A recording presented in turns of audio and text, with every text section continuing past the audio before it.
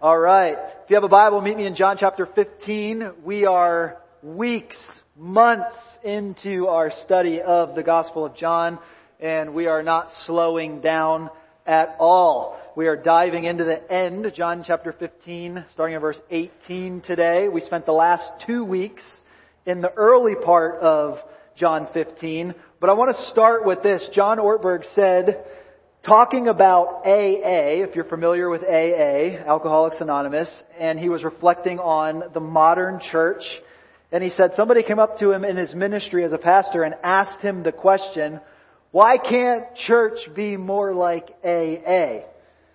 The question, of course, referencing the stark life change, right, that you see in a ministry like AA, and the life change that is produced over the years.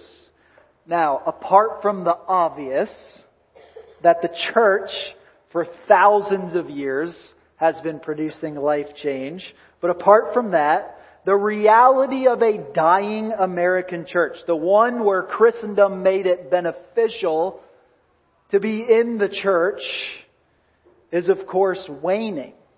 Not necessarily a bad thing to weed out those who aren't really following Jesus. But I love what Ortberg said in response to the question. He said, the church can be if the members are more willing to act like alcoholics.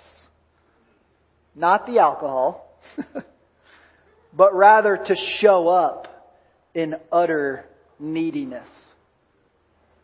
That's a word. The question hopefully you're asking, though, at least intellectually, even if you know it in your heart, is why would I need to show up in utter neediness? In my opinion, that's the right question for you to ask today. The church, the thing that Jesus is building, ought to be a lot more like a hospital and a lot less like a country club.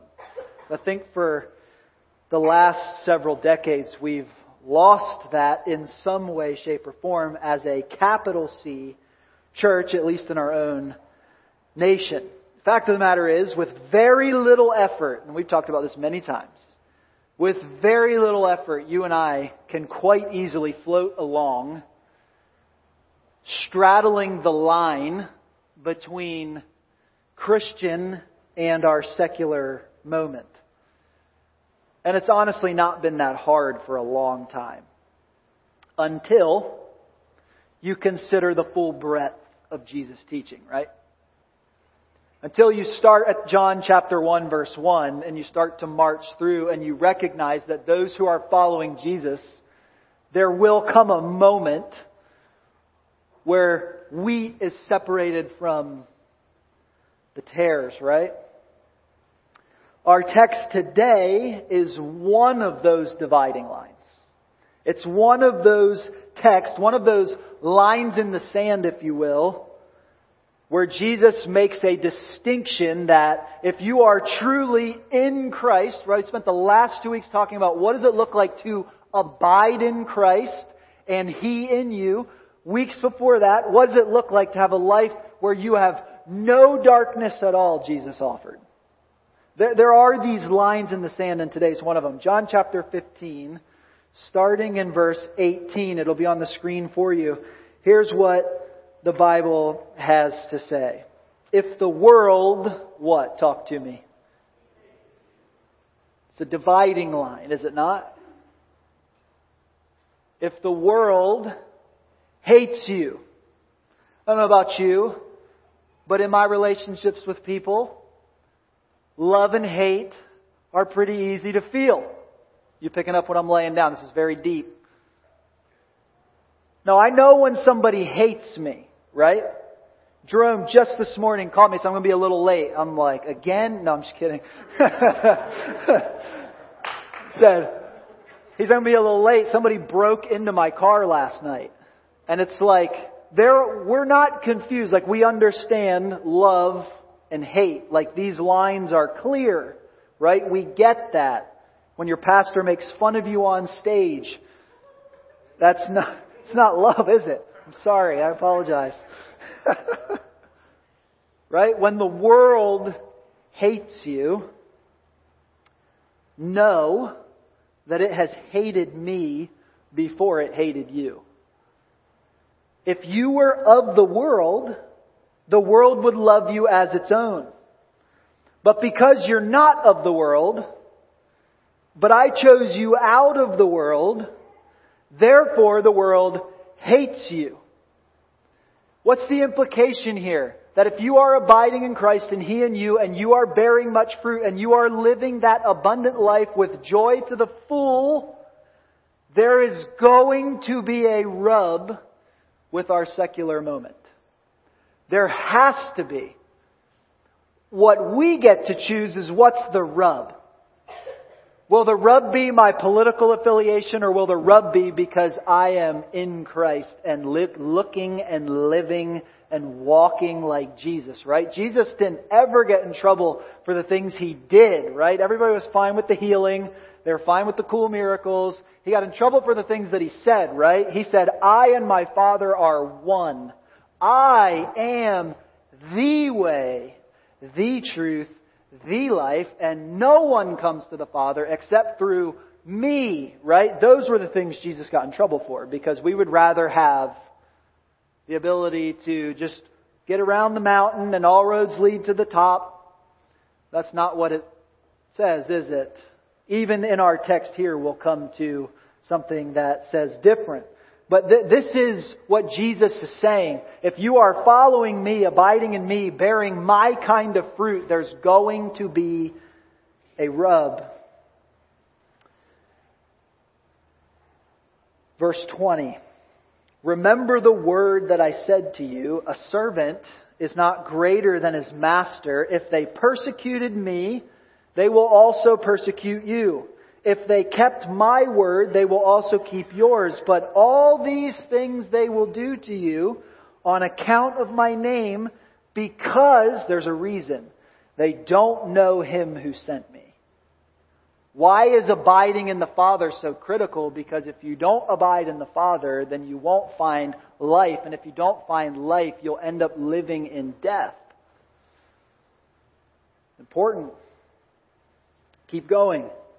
Verse 21, but all these things they will do on account of my name, because they do not know Him who sent me. Verse 22, if I had not come and spoken to them, they would not have been guilty of sin, but now they have no excuse for their sin. Think about it if you were a Jew standing there listening to Jesus.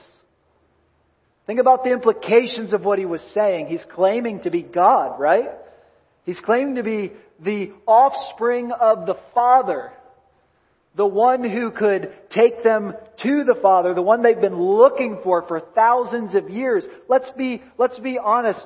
If somebody walked in here today and said, I am Jesus Christ, I have come again, this is the second coming, you and I would be like, no, you're not. Right? I think we're so quick to look at the Jewish people and say, man, why didn't they get it? Look at what He was doing. Yet even in our own moment, for some of us, it's so clear that Jesus is moving and working. It's so clear that there's a whole other realm that I cannot see, but I know is there because I feel it and I see it and I taste it. When the Scripture says, taste and see that the Lord is good, I've experienced that. But if I tell my neighbor, they think I'm crazy. Right? Why would I follow an ancient book with my life? Why would I believe in a God I cannot see? And you would say, but I can. And they say, but I can't. Right? So before we judge too quickly, humility is in order, right? Verse 23, but whoever hates me hates my Father also. And there's ultimately the issue. If I had not done among them the works that no one else did, they would not be guilty of sin. But now they have seen and hated both me and my Father. Listen, I looked that up in Greek. I looked it up in other translation, and hated is just like, it means like hated. Like vitriol. Like the claim that I would not be my own Lord of my life is offensive. Verse 24, if I had not done among them those works, they'd be guilty of sin, but they've seen and hated both me and my Father. But the word that is written in their law must be fulfilled. They hated me without a cause. And then here it is for you, Christian. But when the Helper comes, whom I will send to you from the Father, the Spirit of what? Truth, who proceeds from the Father, He will bear witness about me. And you also, right? We've talked about this. We are Christ's ambassadors, Corinthians tells us. Paul tells us. Paul wrote that to the church. You also will bear witness because you have been with me from the beginning. So he would have been looking at his disciples in that moment. That band of misfits that could not have predicted what Acts and following would bring in the explosion of God's church around the world, to which we owe our own debt of gratitude to sit here right now. But these are some serious things. I love what Raymond Brown says in his commentary on this passage. He says this. He says, to belong to Jesus is to not belong to the world. The world can only love what belongs to it. You see, there's a issue with trying to belong to both. And I think it might be, I'll leave you out of it. Let's talk about me, and you can assess for yourself. I think that might be one of my greatest struggles as a Christian for decades. Scripture says a lot of things about that, right? That we ought to lay down our life to find it. You know what's really difficult? To lay down your life when you feel like you've done a pretty good job building it. Some of you, if I was to go around and you were just to be really honest with me, you like what you've built. You might even call it God's blessing, right?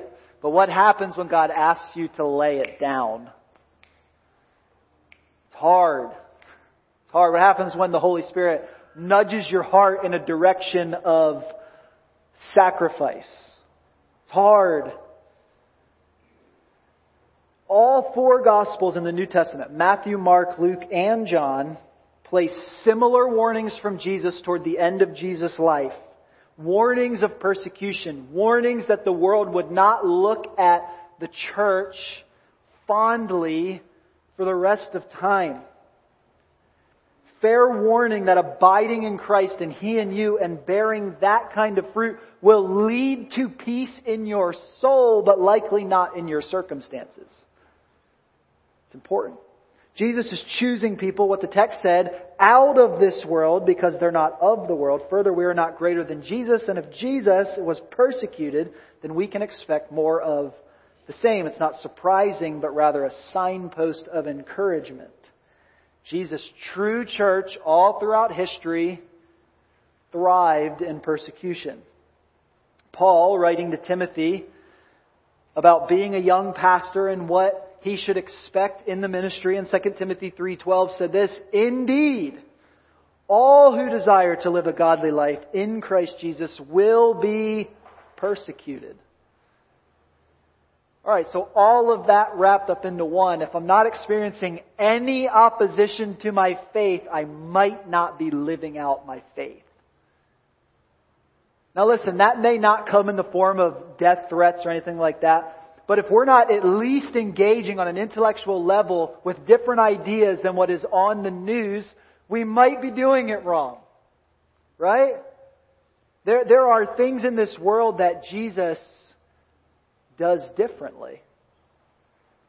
Now here's where this is so important. Because if I stopped here, you'd be tempted, listen to me, don't miss this, this is key.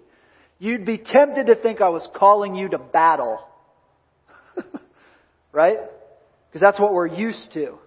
But I want you to watch what happens here. And don't forget, this is what we forget when we go week to week, that all the rest of what John already wrote still applies. Okay? So we're going to connect some dots here. Notice the connection back to the previous verses. Abiding in the Father, like a branch to a vine, brings the life full of joy. Full of the joy that we were made for, directly from the Father. So here's the obvious parallel, is that the world hates those receiving life from the Father because it actually hates the Father. One of the most insightful quotes I've ever heard by anyone at least for me, was this statement. I don't even remember who said it, but here's what it is. We hate when someone tells us what to do. Anyone? Anyone? Anyone hate? You're all lying. Okay? We got one honest human. All right? You're like, I'm not raising my hand in church. I don't know what you're going to say next. I'm not doing it. We hate when someone tells us what to do. 99.9% of marital conflict. It's when your spouse tells you what to do and you're like, I'm not doing it. I made that stat up, but it felt right. Okay? Because Camden's serving out in the nursery, so I can say whatever I want. She's not here to defend herself. I'm online. She's probably watching online. Love you. Wow, I forgot we streamed that out there. My bad. Love you, honey. Do we have a 10-second delay? I'm just kidding. But listen to this. But we hate even more when someone tells us there's nothing we can do. And isn't that the message of the gospel? Isn't that what John 15:5, what we talked about 2 weeks ago, says? When Jesus said, apart from me, you can do nothing. It's so hard to believe that, isn't it? Why did Jesus say, let the little children come to me? Why are we commanded, encouraged to have faith like a child?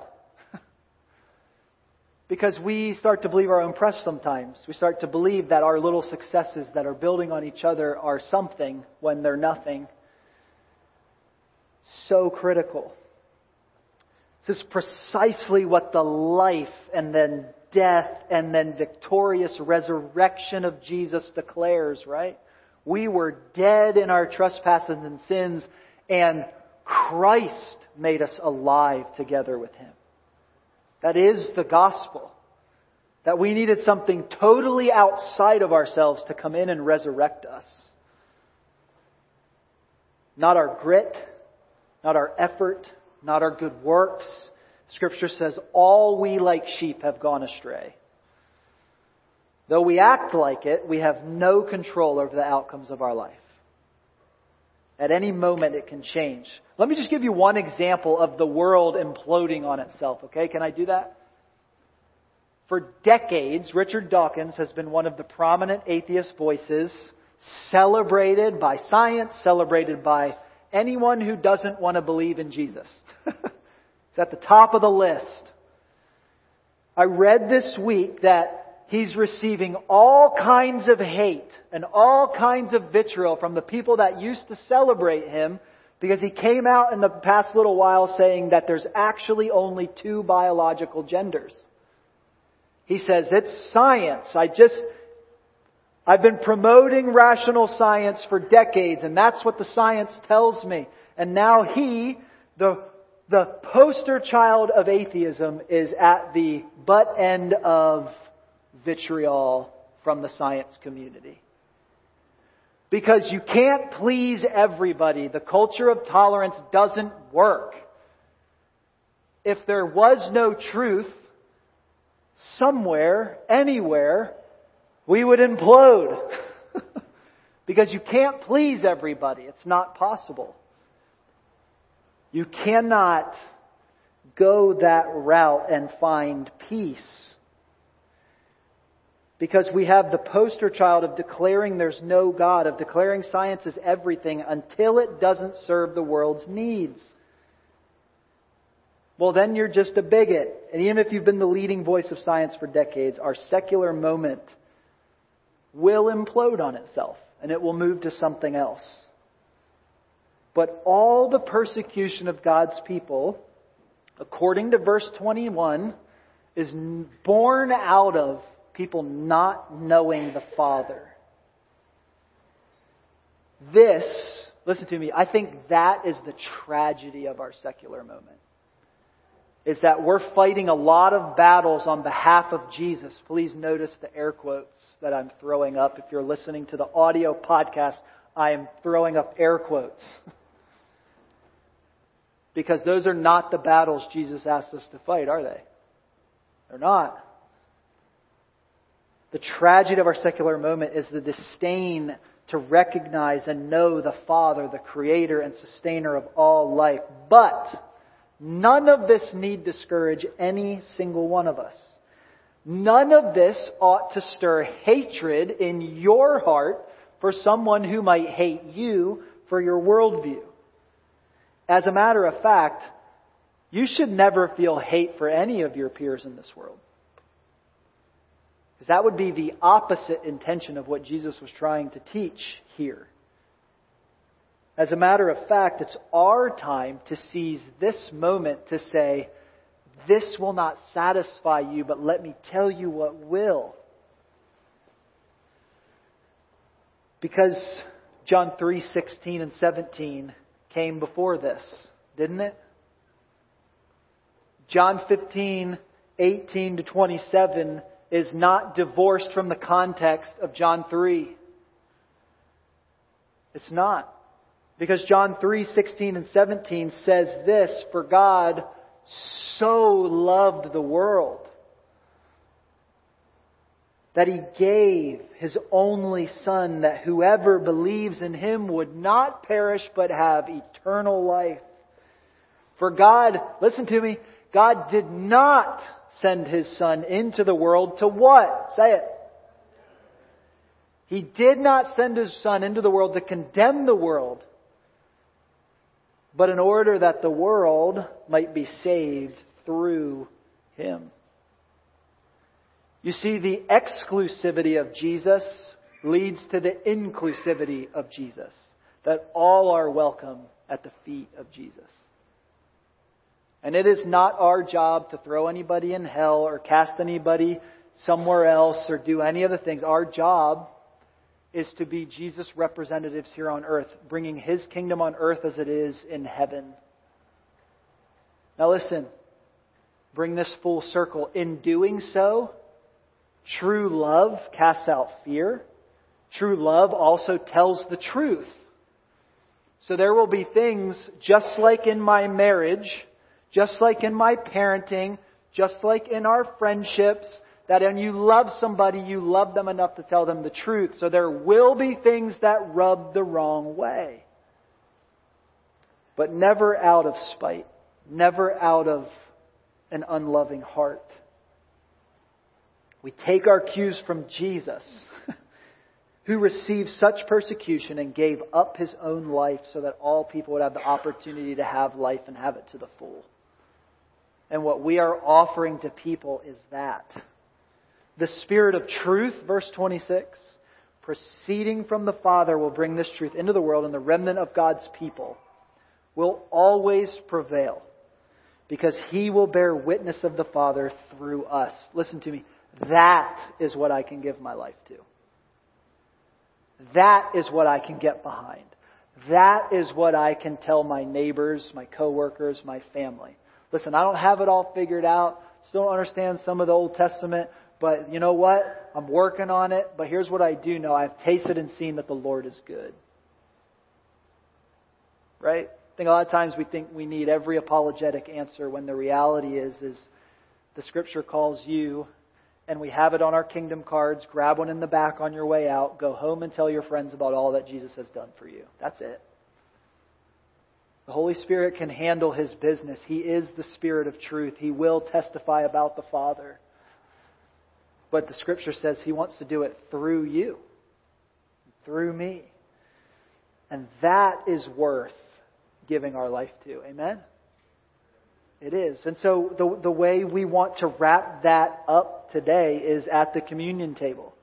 Because the way we talk about it here is that anywhere Jesus promises to be, anywhere the Holy Spirit promises to participate, that's where I want to be. And so if you listen to 1 Corinthians chapter 10, you can turn there if you want.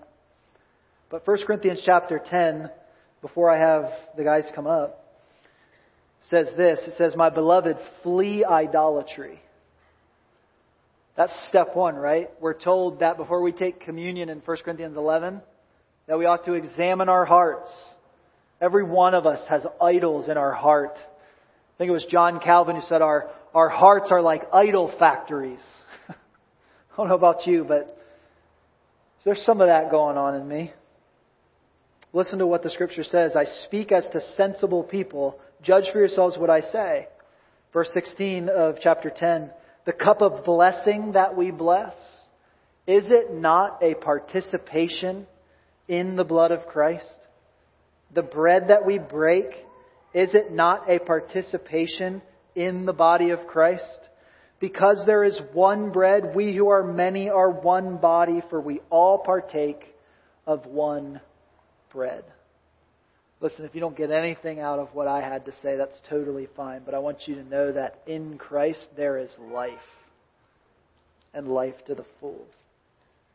So if you're a Christian today, if you have confessed that Jesus is Lord and believe in your heart that He rose from the dead, the Scripture says you are saved. And we want to invite you to take communion with us today.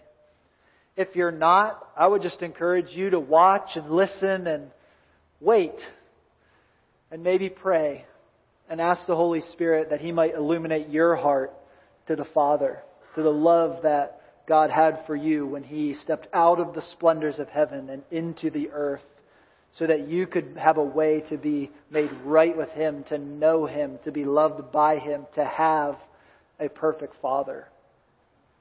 And so I'm going to have Pastor Tim and Pastor Jerome come up, and there's a couple baskets, and they're just going to walk through and hand this out, and we're going to intentionally keep it quiet today. A lot of times we do music and want to just keep you in this moment of reflection on what the Scripture has said to you today. As you consider the last few weeks, as we've looked at the beginning parts of John 15 into today's, that there is this other life, this different worldview, this abundant life, this joy to the full. And I just want to ask you to consider your heart. Consider fleeing idolatry, whatever that looks like for you. And so as you receive the elements in your hand, I just invite you to wait. There's an element of following Jesus that involves waiting, is there not? I think about the Christians from times past who had to wait on the Lord. You know, they didn't know what we know. It's fun to think about, even in this very room 100 years ago, they were taking communion to the glory of the Father. And we just fall in a long line of faithfulness here at Redeemer City Church that I'm really grateful for.